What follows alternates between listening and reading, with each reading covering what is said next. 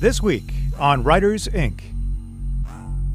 The marketing emails I sent out when I was running CD Baby, I learned the hard way that if you say too much, people don't read it. Whether you are traditionally published or indie, writing a good book is only the first step in becoming a successful author. The days of just turning a manuscript into your editor and walking away are gone. If you want to succeed in today's publishing world, you need to understand every aspect of the business. Editing, formatting, marketing, contracts. It all starts with a good book. Then the real work begins.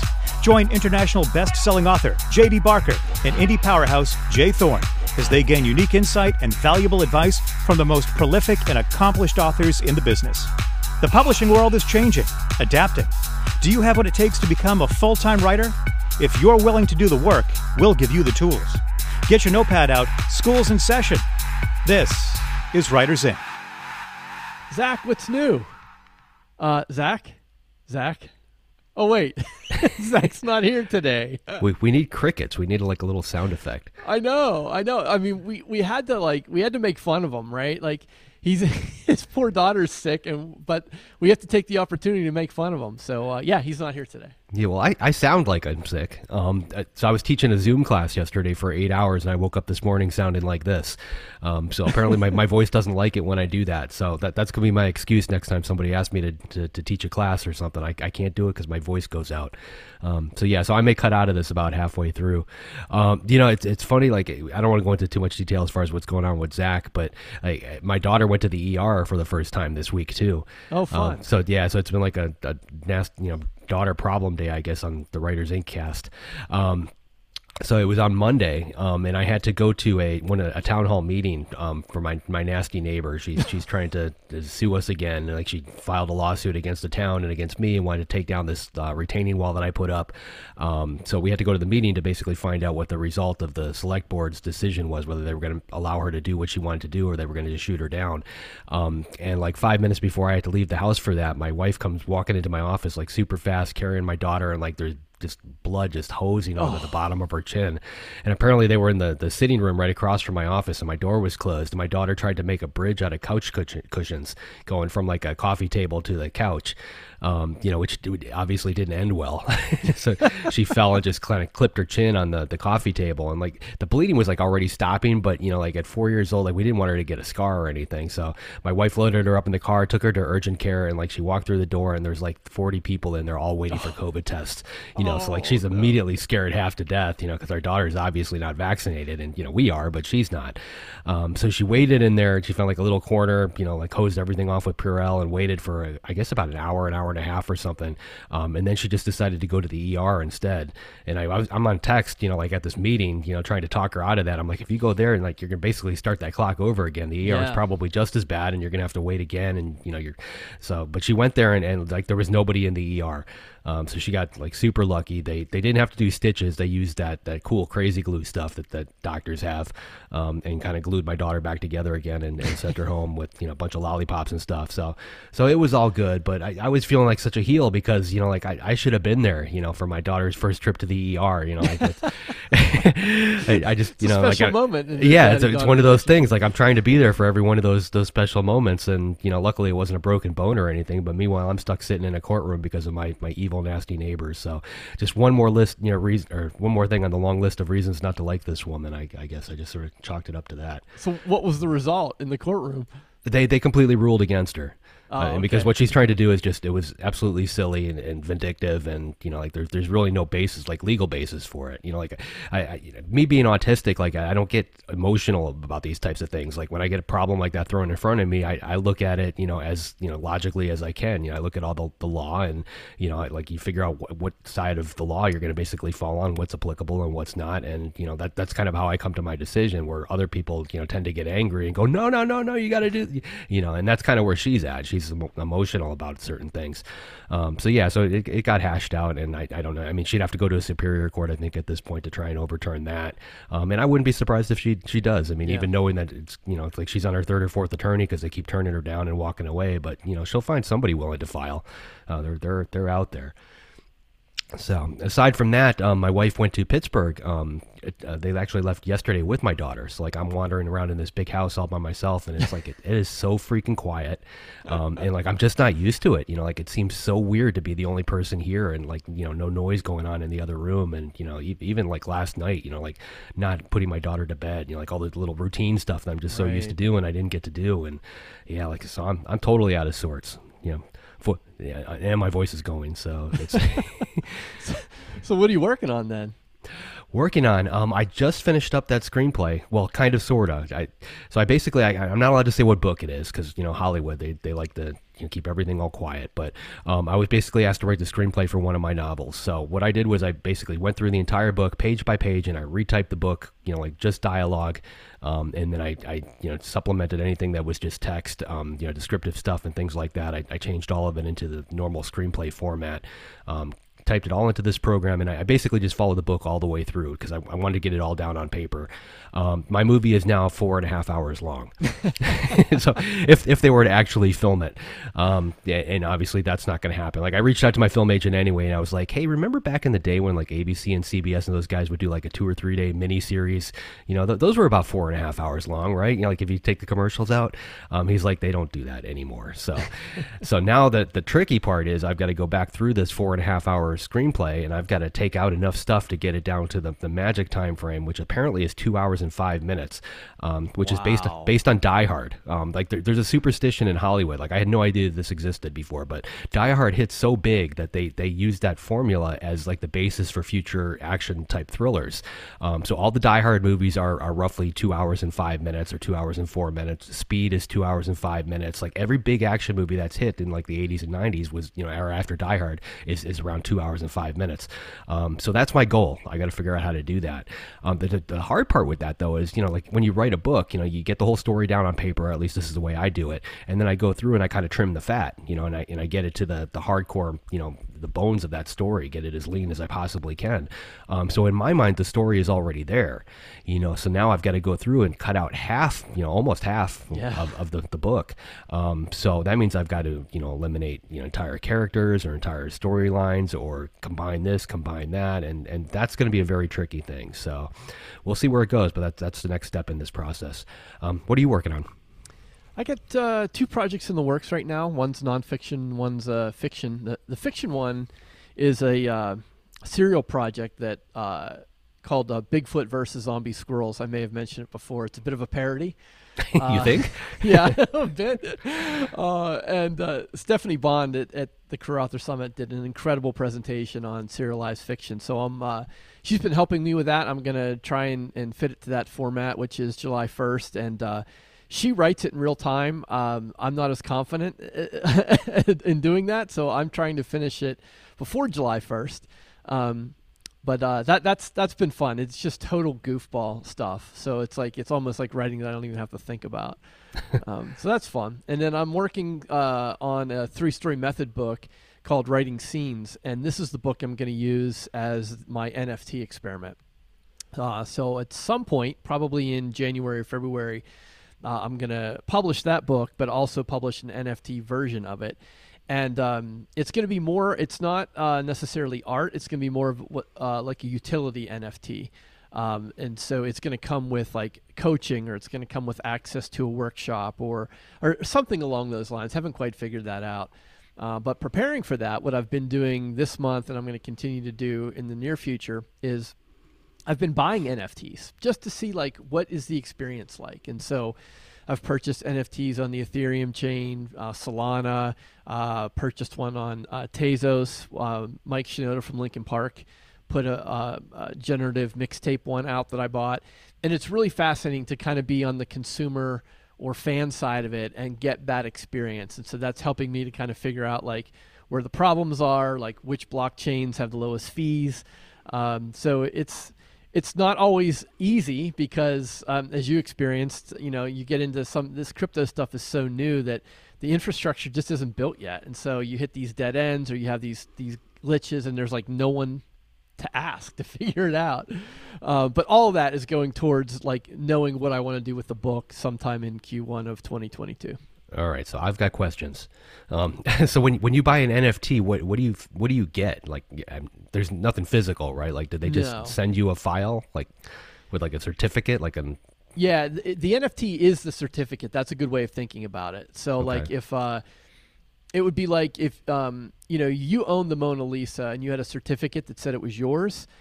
But I mean, there are prints and people can take pictures of it. Like, it doesn't mean you're the only one that has access to it. It means you're the owner.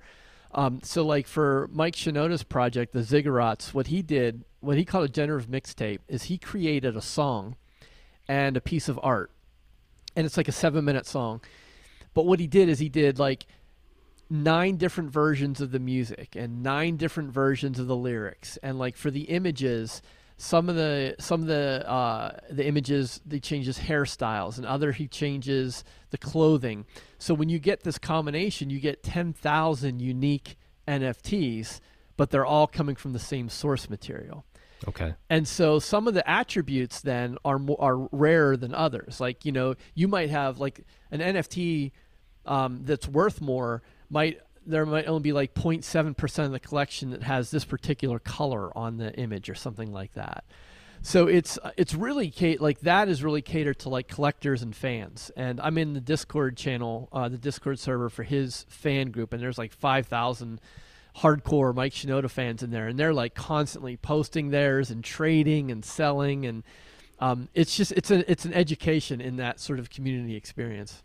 All right, so each one is unique. So if a hardcore collector would have to buy 10,000 different things if they wanted like the full collection, right? Yeah. Now, and that's one example. Like, you could have a collection of 10 or a collection of 100, and that would be, if you think about the collector's mindset, that's what they want to do, right? Like, even the old school baseball cards, you wanted like the whole collection, not just one, right? So it's kind of along those lines. So I'm the hardest part I have or dealing with this is the fact that there's nothing physical. So I'm guessing this resides totally on your computer or in the cloud or something. Like, how are you storing whatever it is you bought? Yeah, so it lives on the blockchain. So it's immutable. Like, it's distributed on databases all over the world, thousands and thousands of databases. So in theory, like, unless an asteroid hit the Earth, and that's not going to happen because we got Bruce Willis. But if an asteroid hit the Earth and destroyed all the I can guarantee that movie is 2 hours and 5 minutes probably if you look it up. It probably is, right. But it doesn't go anywhere. So you have what's called a wallet. So if you imagine you buy crypto from an exchange like Coinbase, imagine that as the bank, and then you send that money to your wallet. It's a digital wallet. But your wallet also holds your collections. So when I went to the Tezos blockchain and I gave them X number of Tezos and then I got the NFT, it's now in that wallet. But it exists as both an MP3 file and a JPEG file. So I could download those and keep them on my computer. I could send them to other people. It's not necessarily about the physical item or the digital item. It's about the ownership of the item. Okay, now how do you prove you're you, like if for that wallet? Like, is that password protected or something unique that nobody else can get to? Or how do every wallet has its own unique hash or its own unique address, just like an email address. So in the same way that you could create an email address like, funkymonkey49@gmail or whatever, and like no one would know that was you, but that's a unique identifier for that email address. Wallets are the same way. All right. Now, so when you die, because that's going to happen at some point, how does your son get to this thing?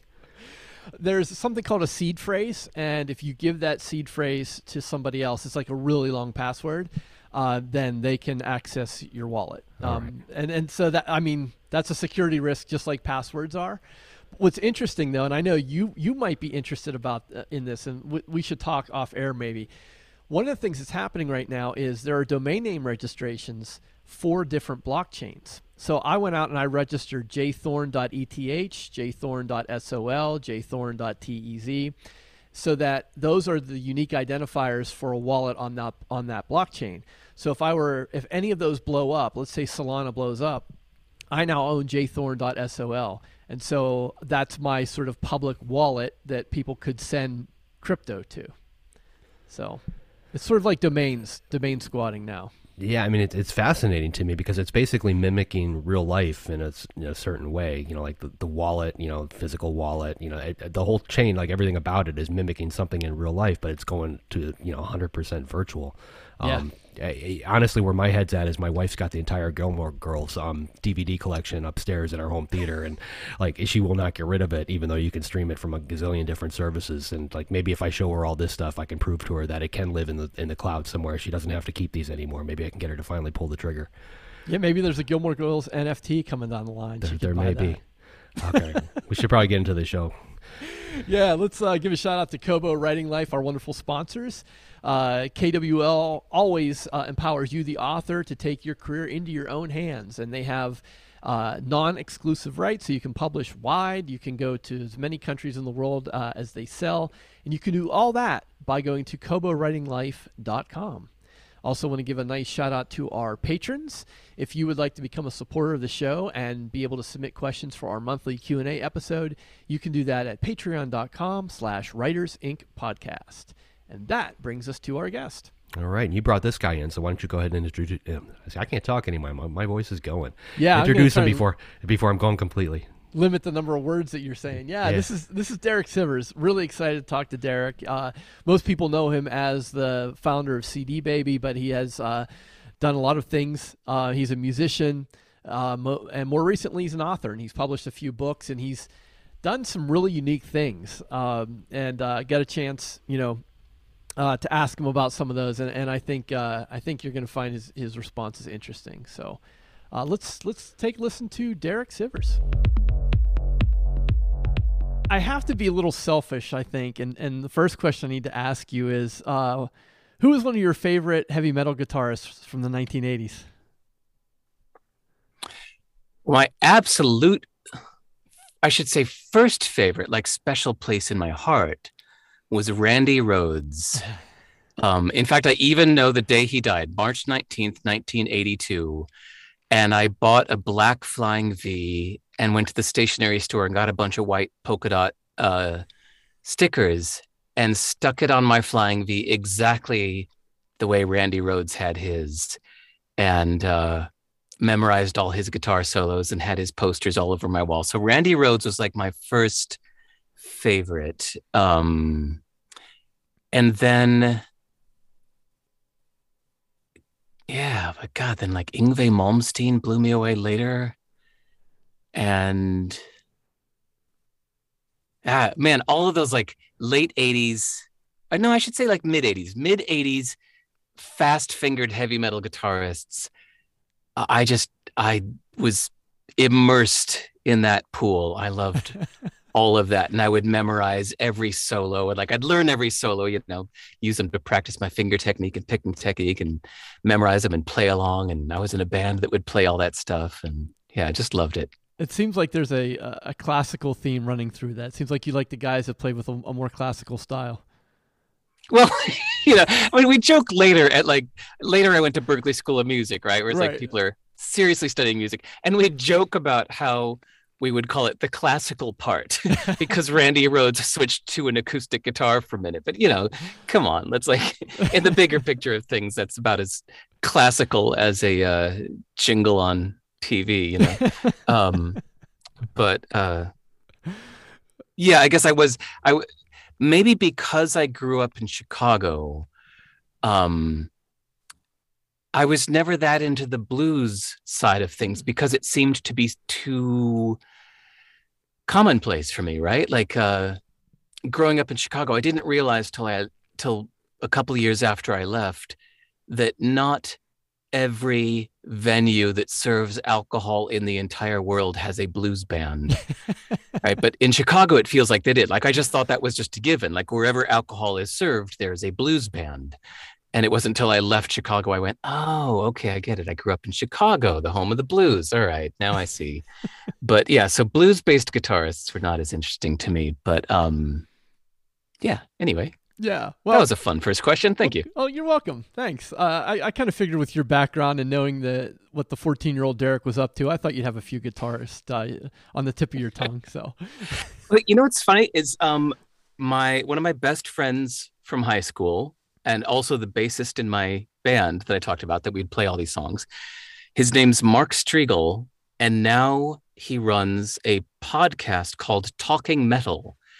And so Mark Striegel stayed with this and still does. Like, Talking Metal is on, episode whatever, 100,000 or something now.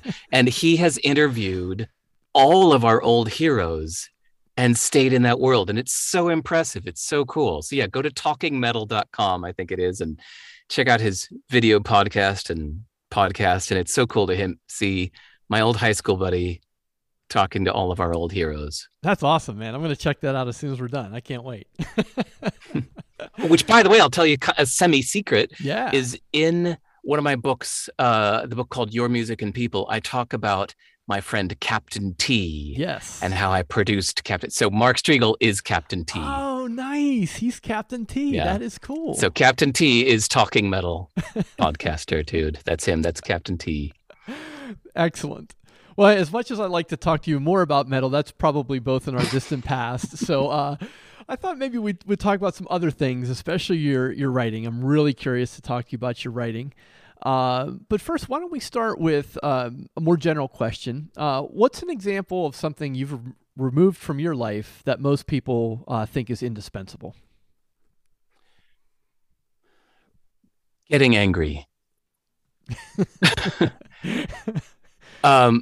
I could also say coffee, but that's not as interesting of an answer. It seems that, you say most people. So it seems to me like most people seem to think that, or most people seem to want to get angry about things that they read in social media. There's a bumper sticker that somebody in my neighborhood had that I saw a lot. The bumper sticker said, "If you're not outraged, you're not paying attention." But I think, and that always bothered me. And I still think about it. I mean, here I am. It was like 15 years ago I saw that bumper sticker. So I think that if you're outraged, you're not channeling your attention or your energy wisely. Like, if you're going to make real change, right, then rage is unstrategic. And if you're not going to make real change, well, then rage is just making yourself upset for no reason.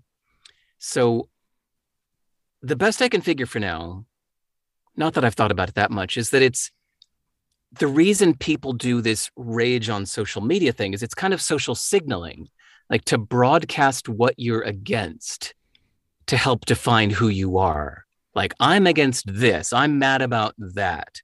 This is who I am. But personally, I have no need for that. And I think that there are much better ways to show who you are. Oh, such as? Doing something. Making something. Just sitting at home and clicking outraged at this, outraged at that, mad about this, retweeting that. It does nothing. It's just unfocused, unproductive waste of energy. But on the other hand, for eons, people have enjoyed gossiping and getting mad about what Lucy in the next town over is doing. So I guess it's also just a modern version of that. It's like a thing that humans do, but I just find it really unproductive, or just kind of a waste of our human minutes on Earth. How did you get rid of it? How did you walk away from anger? I just never got into it. I think that it's funny. Sonia Lombersky is a studier of happiness, like I call it. She's written some books on happiness. And she said that from her studies that about 50% of our happiness is just our DNA.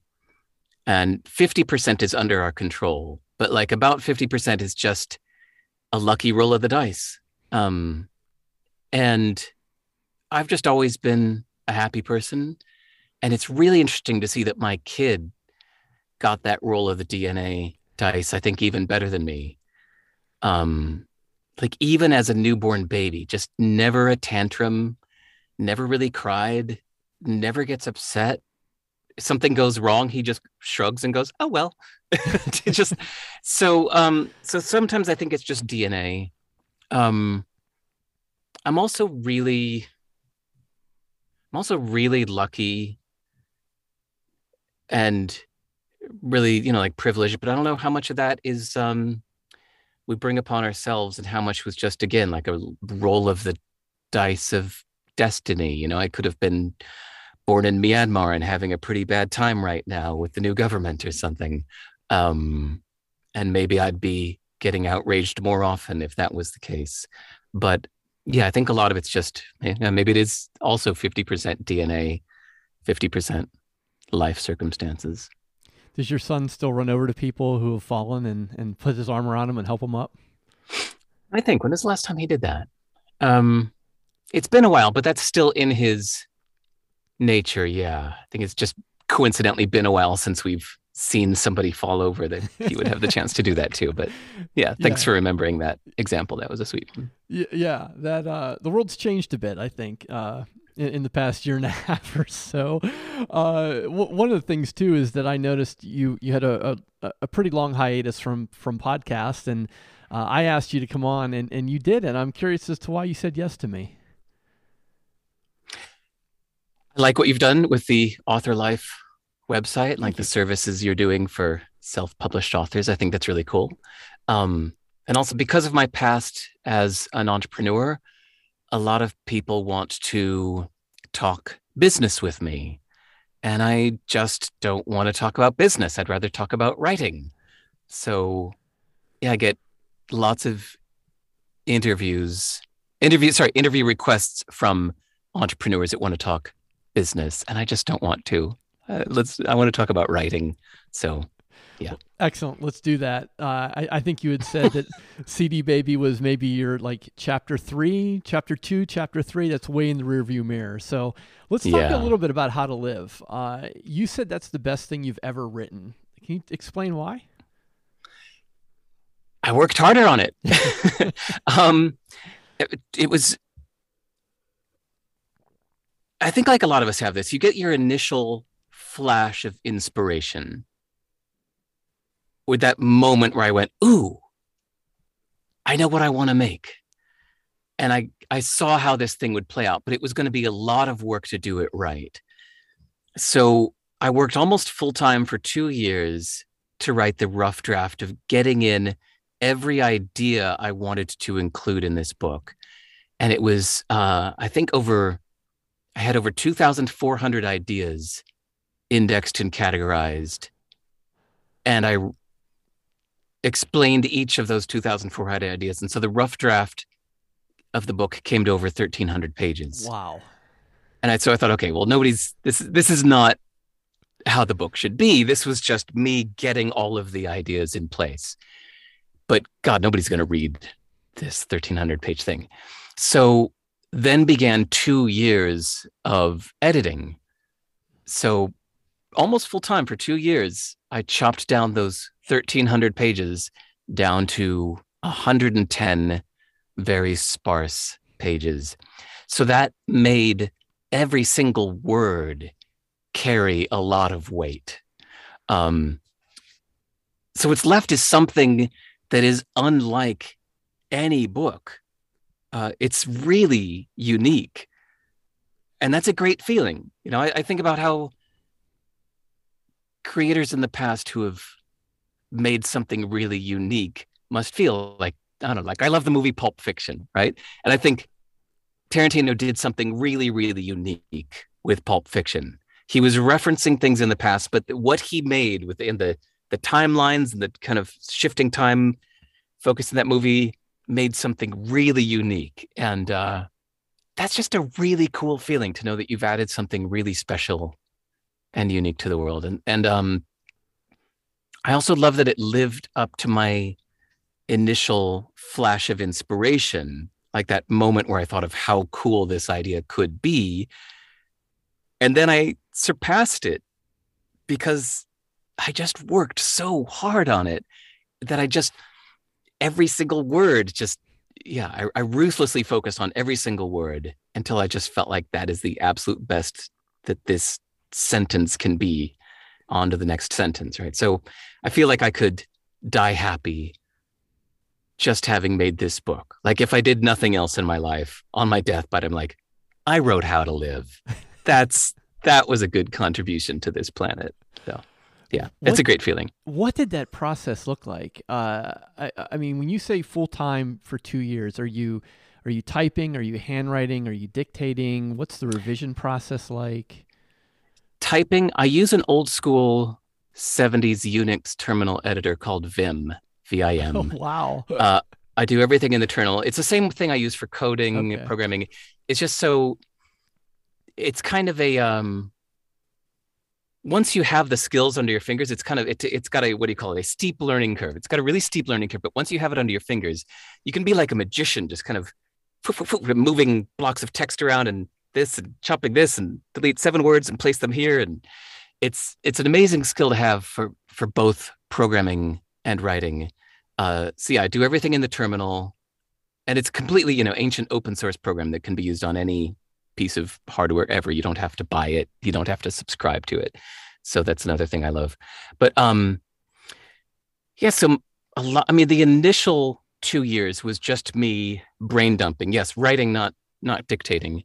Although it's funny, I might get more into dictating. I've noticed that when I'm texting on my phone, I don't use my thumbs so much as I hit that little microphone and talk and let it do the speech to text transcription of my saying. So I might get more into that in the future for writing, but only for the rough draft, because then when it comes to editing, then yeah, I really want to look at every single word and make it prove its purpose on earth, So yeah, it was kind of that, whatever, hundreds of hours of just editing more than anything for those last 2 years.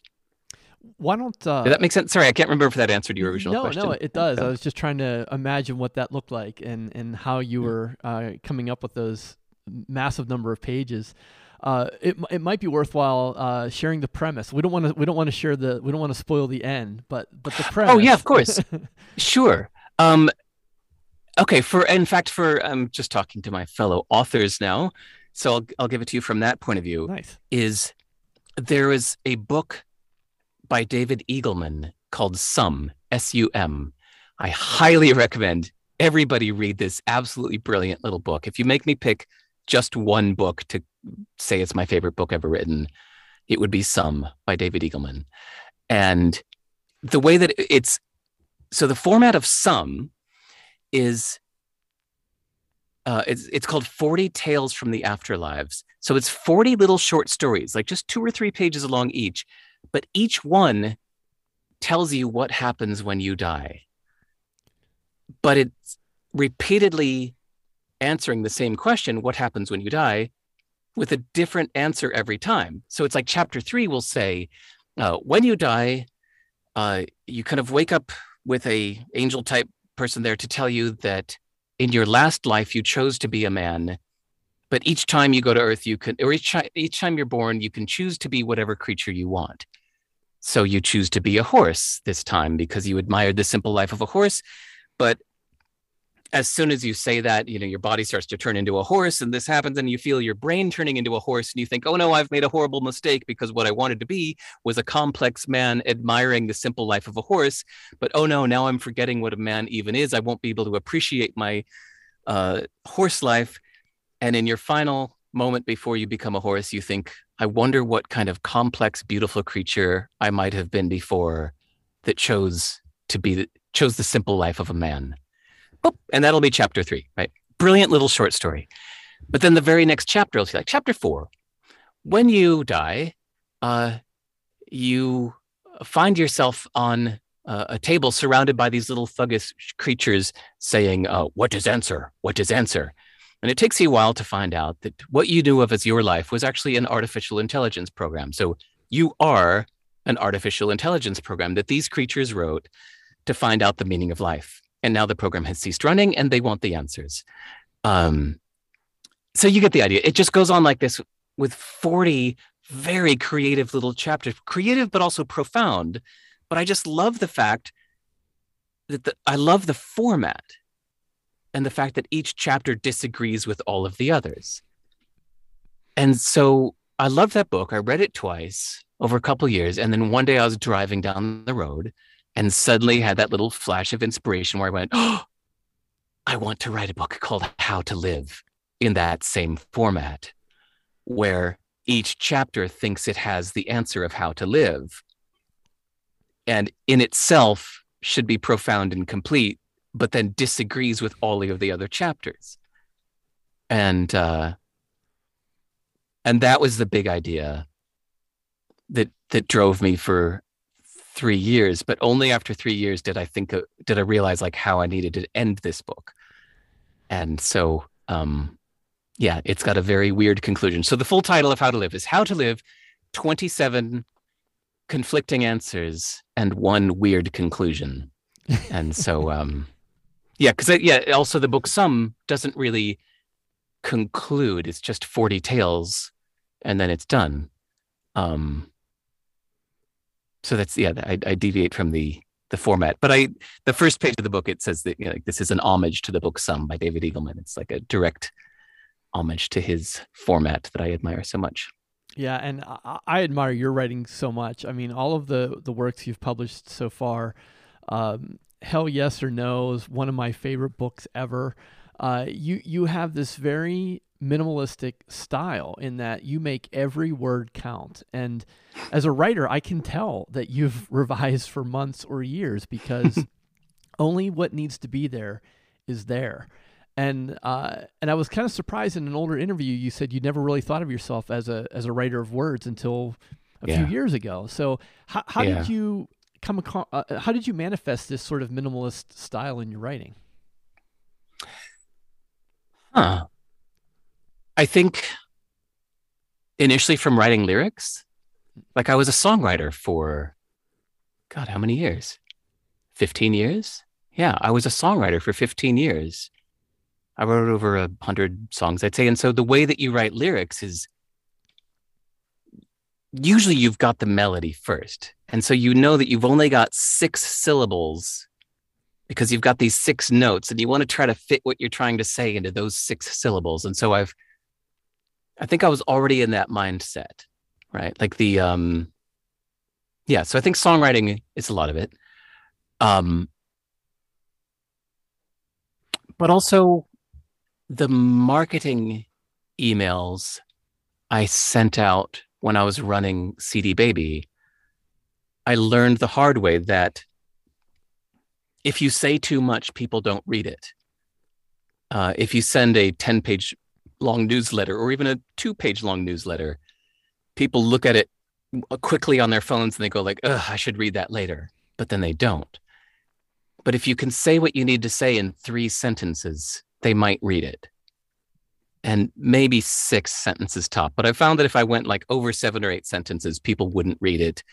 And they'd reply back to the email saying, great, how do I get involved? And it's like, please see sentence 7 that tells you how to get involved. It says right there in the email you're replying to. Come on. But because I had like about 2 million customers, if I was at all unclear or used one too many sentences, I would get, 5,000 replies, which would take hundreds of hours to reply to. So I would feel the ultimate pain for every single sentence that wasn't necessary or every word that was unclear meant hundreds of hours of work, and a lot of money lost in hiring people to answer those emails if I had written one unclear word or added one unnecessary sentence. So I guess that was probably also my boot camp training. But then it's also this minimalist desire to not put anything into the world that doesn't need to be there, for the same reason we don't dump our garbage outside. Why should we dump our unnecessary sentences into the public? I think it's coming from that same place. Or even if you see my house, right? Like my only refrigerator is a little silent thing about this big. What am I doing? About 1 meter square. Yeah, that's my only fridge because I just like to make things as small as they can be. For most of my life, I've had a fridge that was full size but sat mostly empty. And for the first time in my life, I moved into a house that had no fridge. So I had to go buy a fridge. And I went, finally, I'm going to get a fridge that's only what I need and nothing more. So I guess I'm like that with my words and clothes and everything. And your computer code, same way? Yeah, I guess so. I mean, the fact that I spend my whole day in a programming terminal, typing out every line of code by hand. I don't use any code generation tools. And so if you do view source on my website on sive.rs, you'll see no line of HTML code that doesn't absolutely need to be there. So yeah, you're right. It's in my code too. You had we'll call it the luxury in hindsight, but you had the luxury in hindsight of getting massive amounts of feedback when you were being too wordy or not being efficient enough. Is that a skill that's just now ingrained in you, or do you try and replicate that now that you're sort of writing by yourself? I don't know if I'm trying to do it. I guess to me, it just kind of seems like how things should be, right? Like even when I'm listening to somebody's podcast, and if they take a long, unnecessary tangent, I'm like, come on, get to the point. If I'm reading a book that has unnecessary sentences, I'm like, come on, don't need the fourth example. I remember being in school, or let me put this differently. When all of us were in school, we probably all had the experience of being told to write 20 pages on a subject that we had only one page of anything to say about. So you get used to this habit of going, well, blah, blah, blah. Well, in other words, I believe that, henceforth and so, and, let's say it again. And again, I will say it in another word from another angle, because once again, what I am trying to say is so-and-so, because so-and-so is what I'm trying to say. What you're trying to do is make more words. You're trying to fill pages. You're trying to meet a minimum word count. Yes, a minimum word count is what I'm trying to meet. And in that mindset, it's like the more words, the better. And we feel that. And I think also there are some people that want to write books. They want to have lots of books in the world. And so they put lots of words onto lots of pages and they say, there's my book. But because of what I just said about like this aesthetic of trying to put the least into the world, I feel like I'm trying to do the absolute opposite of that. I'm trying to put the least number of words into the world that I can, so that they'll actually be read. But I also think it's considerate for the reader, because the more blather you say, the more people tune out. Whereas if they can tell that every sentence counts, they pay attention better. It's been really interesting. Like what I started doing with How to Live for the first time is challenging conjunctions. Words like so and because. I would look at them and think, I say one sentence, and then I say so, and I say the next sentence. But actually, just by putting those two sentences adjacent to each other, the relation is a given. So I don't need the word so there, do I? I don't need the word because. And we definitely do not ever need to say, I think, or in my opinion, because obviously if you're speaking, we know this is just your opinion, and we know you are not God. So we know you're just another person on earth with an opinion. So just say your opinion. Say the thing as if it's true, because we know it's just your opinion. And I think that when you remove every unnecessary word, it makes you sound more assured, because most of these puffy phrases are softeners. Softeners. We use them in everyday speech to be polite, But without them, your sentences are so much stronger if you remove all these softeners. So, yeah, it works for me on so many levels. It's putting less noise into the world. It's making the sentences more assured. It makes people pay more attention to them. I just love it all the way around. You're very intentional in everything you do, and I think that's reflected in many things, right? Well, in my writing, there are a lot of other things I do in life that are very unintentional. But yeah, what I consider writing to be putting potential noise out into the world, and so I think it's our responsibility to denoise it as much as possible. Yeah. You sort of have a contrarian view of one of the modern precepts of living, which is this idea of family. So I'm putting this in air quotes. Who's in your family, and what do you consider to be your family? Well, if I take that literally, it's really just mainly two people: my kid, age 9, and my fiance. Those are the two in-person people in my life. And then my 4 best friends are spread around the world. And so that's it for my family. I think, well, so what, let me just ask, how do you mean the question? Do you mean it metaphorically? Or are you referring to like on my about page where I talk about family? I think, I'm not sure. I think you strike me as someone who might choose who you bring close to you. I guess maybe it's more metaphorical then. I would think. Yeah. Okay.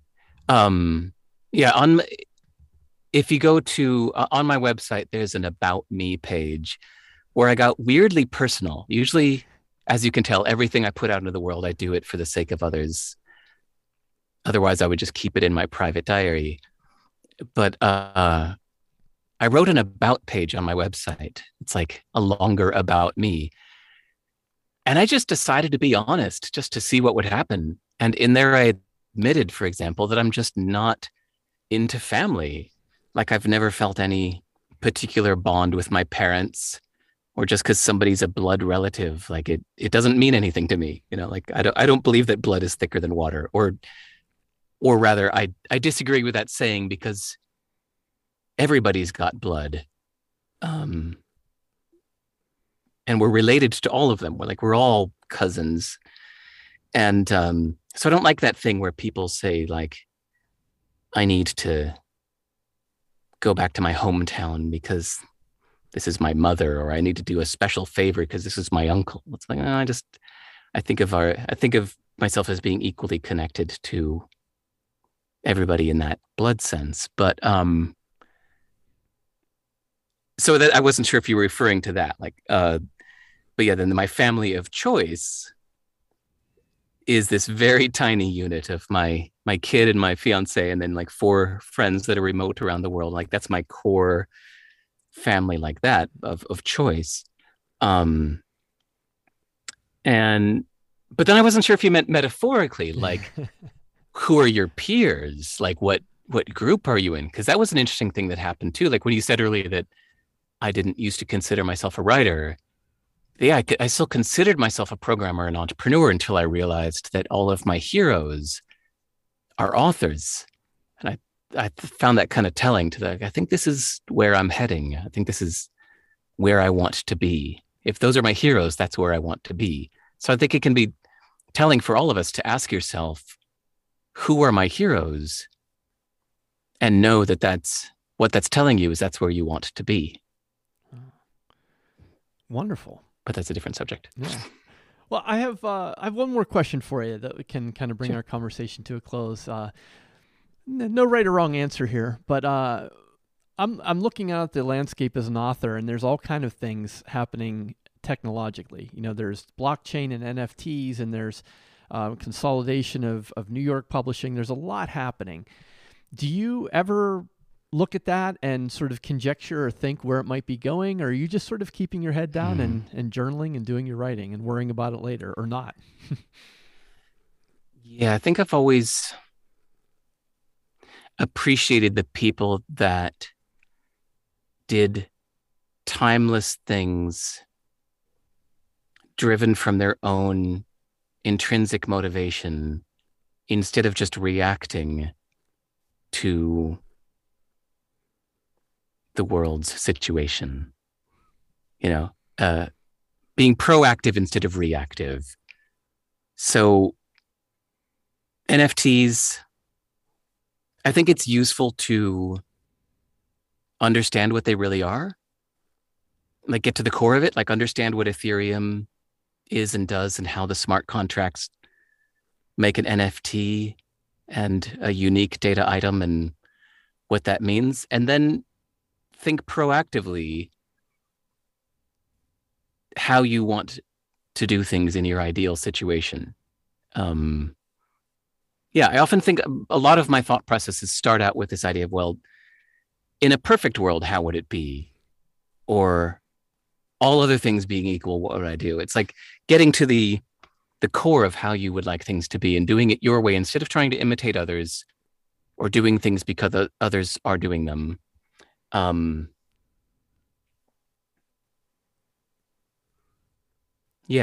Being proactive instead of reactive. Even with our books, that's we haven't really talked about the distribution thing, but after I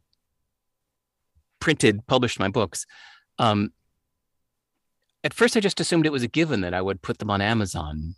But every time I was about to sign it up, I just kind of felt icky about that. Like, I don't want to put things on Amazon. You know what? Fuck them. Like that's why did the world of independent distribution turn into this world of just kissing Amazon's ass? The indie music scene in 1997, 8, 9, when I started CD Baby, had this incredible power of people realizing that thanks to MP3s and the internet, they don't need to sign their life away to a major record label. And musicians were like feeling this great power and independence of being able to distribute their music directly to their fans independently through their website, through the internet. And it just gave so much power to people and so much energy. And then now here we are 20 years later. And if you look at the world of independent distribution, especially for books, it's just everybody talking about here's another way to kiss Amazon's ass. Here's another way to please Amazon. Here's how to make Amazon happy. And it just reminds me of the pre-revolution world of 1997. It feels like that's where we were at before people came in and busted up that monopoly of the major record labels. So I know I could make more money doing it, but if I think of things in a perfect world, how I'd like it to be, I just want to sell my books directly because I believe decentralization is good, because it makes me happier, because I like the direct connection between my customers and me and knowing who they are. That one known customer makes me happier than 100 unknown customers, And so you have to ask yourself about your values and what matters to you and think of that stuff from scratch. Sorry, I took quite a tangent. You were asking about do I try to predict where things are going? No, I don't. I try to remain deliberately ignorant about where things are going and not care and just think of what's timeless and how I'd like to be. All right, man. I know your voice is crapping out, so I don't want to put you too much on the line here. But Derek's a really unique guy, man. I love this interview. Some things that caught your attention? Well, getting anger out of your life, and then he also mentioned coffee. Like I quit coffee when my wife was pregnant, and I wrote. We talked about this before. That's when I wrote the Fifth to Die, and I used the word coffee like a gazillion times in the book, like enough where my editor pointed it out as being a problem. So it was obviously in my subconscious there. But like I don't understand how you get rid of anger. Because it's just. I mean, I imagine you could probably train yourself for this sort of thing, but with it being an emotional response, does that mean that he's just bottling it up and then he's going home and kicking his puppy or something? and getting it out.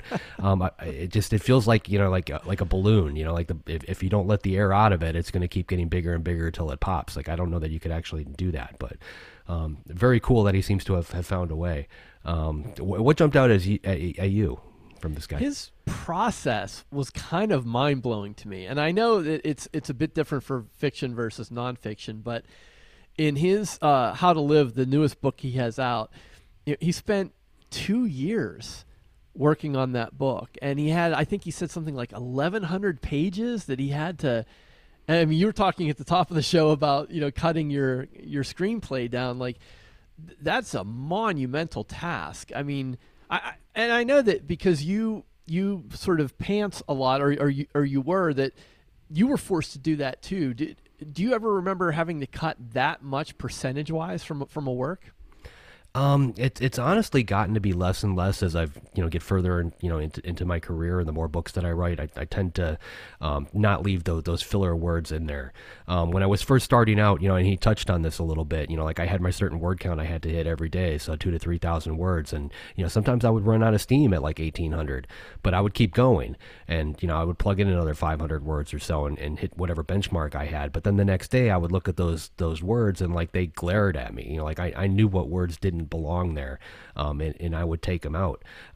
There's a book that we had mentioned before with Lee Child where he's got a reporter that's sitting on his couch while he's writing one of the Jack Reacher books, and one of the things he keeps calling back is in the book is one particular sentence, and he just trims it down. Like, it starts off as 12 words or something like that, and he trims it down to 10, and he just keeps revisiting the same sentence over and over again, and I think in the end it ends up like being 4 or 5 words, but it's clear and concise. And what Derek was getting at, and I think is a huge point that a lot of people tend to gloss over, is a lot of people, especially in today's publishing world, will just write and write and write, and they kind of do this word vomit thing and get enough down on paper to get what they consider to be a book out there, and then they just publish it without going through any type of editing process or any type of cleanup or any of that stuff, and it just doesn't work. I mean, sure, you've got the word count, you've got the size, if you print it out, you've got a nice big stack on your desk, but it's not finished. Like I always think of books as a piece of steak. Like, you have to trim the fat, you have to get them as lean as they possibly can be before you actually share it with anybody. And the best books that I've worked on, the best ones that I've edited, have always been books that were overwritten, just like Derek was mentioning, where they've trimmed back. You just keep cutting it back, and then by the time you're done, you are left with the absolute best of the best. When you try to go the other way around, if you write a book that's 40,000 words and you try to take it to 60 or 80 by plugging stuff in, you're adding that fat to it, and it jumps out just as much as the other stuff does. So it's a tough process, and but I get why he did it, and I'm sure the book turned out fantastic because of that.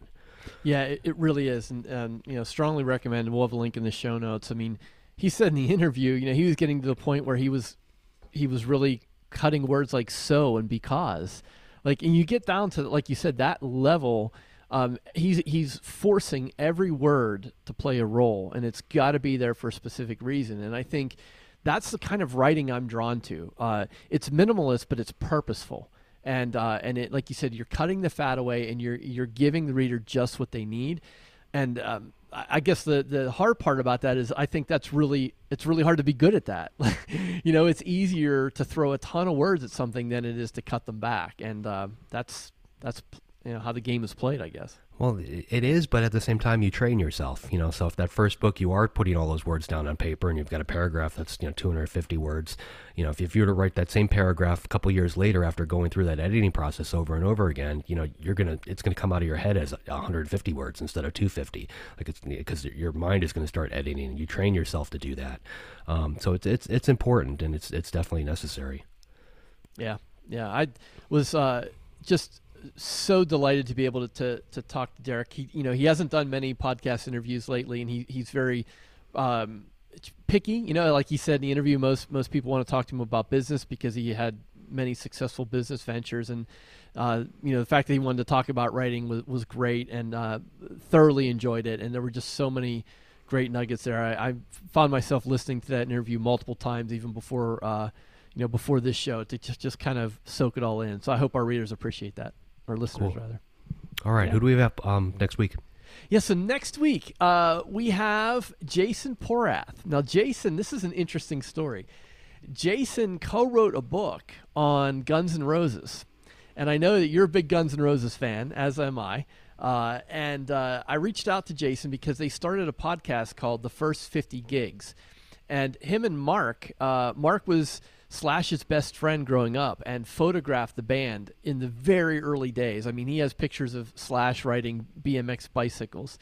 And so they combined to kind of tell that story of this the meteoric rise of Guns N' Roses in Hollywood in the late 80s, early 90s. So really looking forward to it. The podcast is excellent. They're talking to a lot of people who were involved with the band and close to the band. And, whether or not you're a fan of Guns N' Roses, I think what's interesting about Jason is in this new sort of creator world, his ability to move from not just writing a book, but then turning that into a podcast. And he has plans beyond it. So I think it's going to be a fun conversation. Yeah, GNR is one of my favorite bands, so that's going to be a lot of fun. I can't wait. Nice. Well, to our listeners, make sure you go to writersincpodcast.com and grab the free revision masterclass where you can see the storytelling process from beginning to end.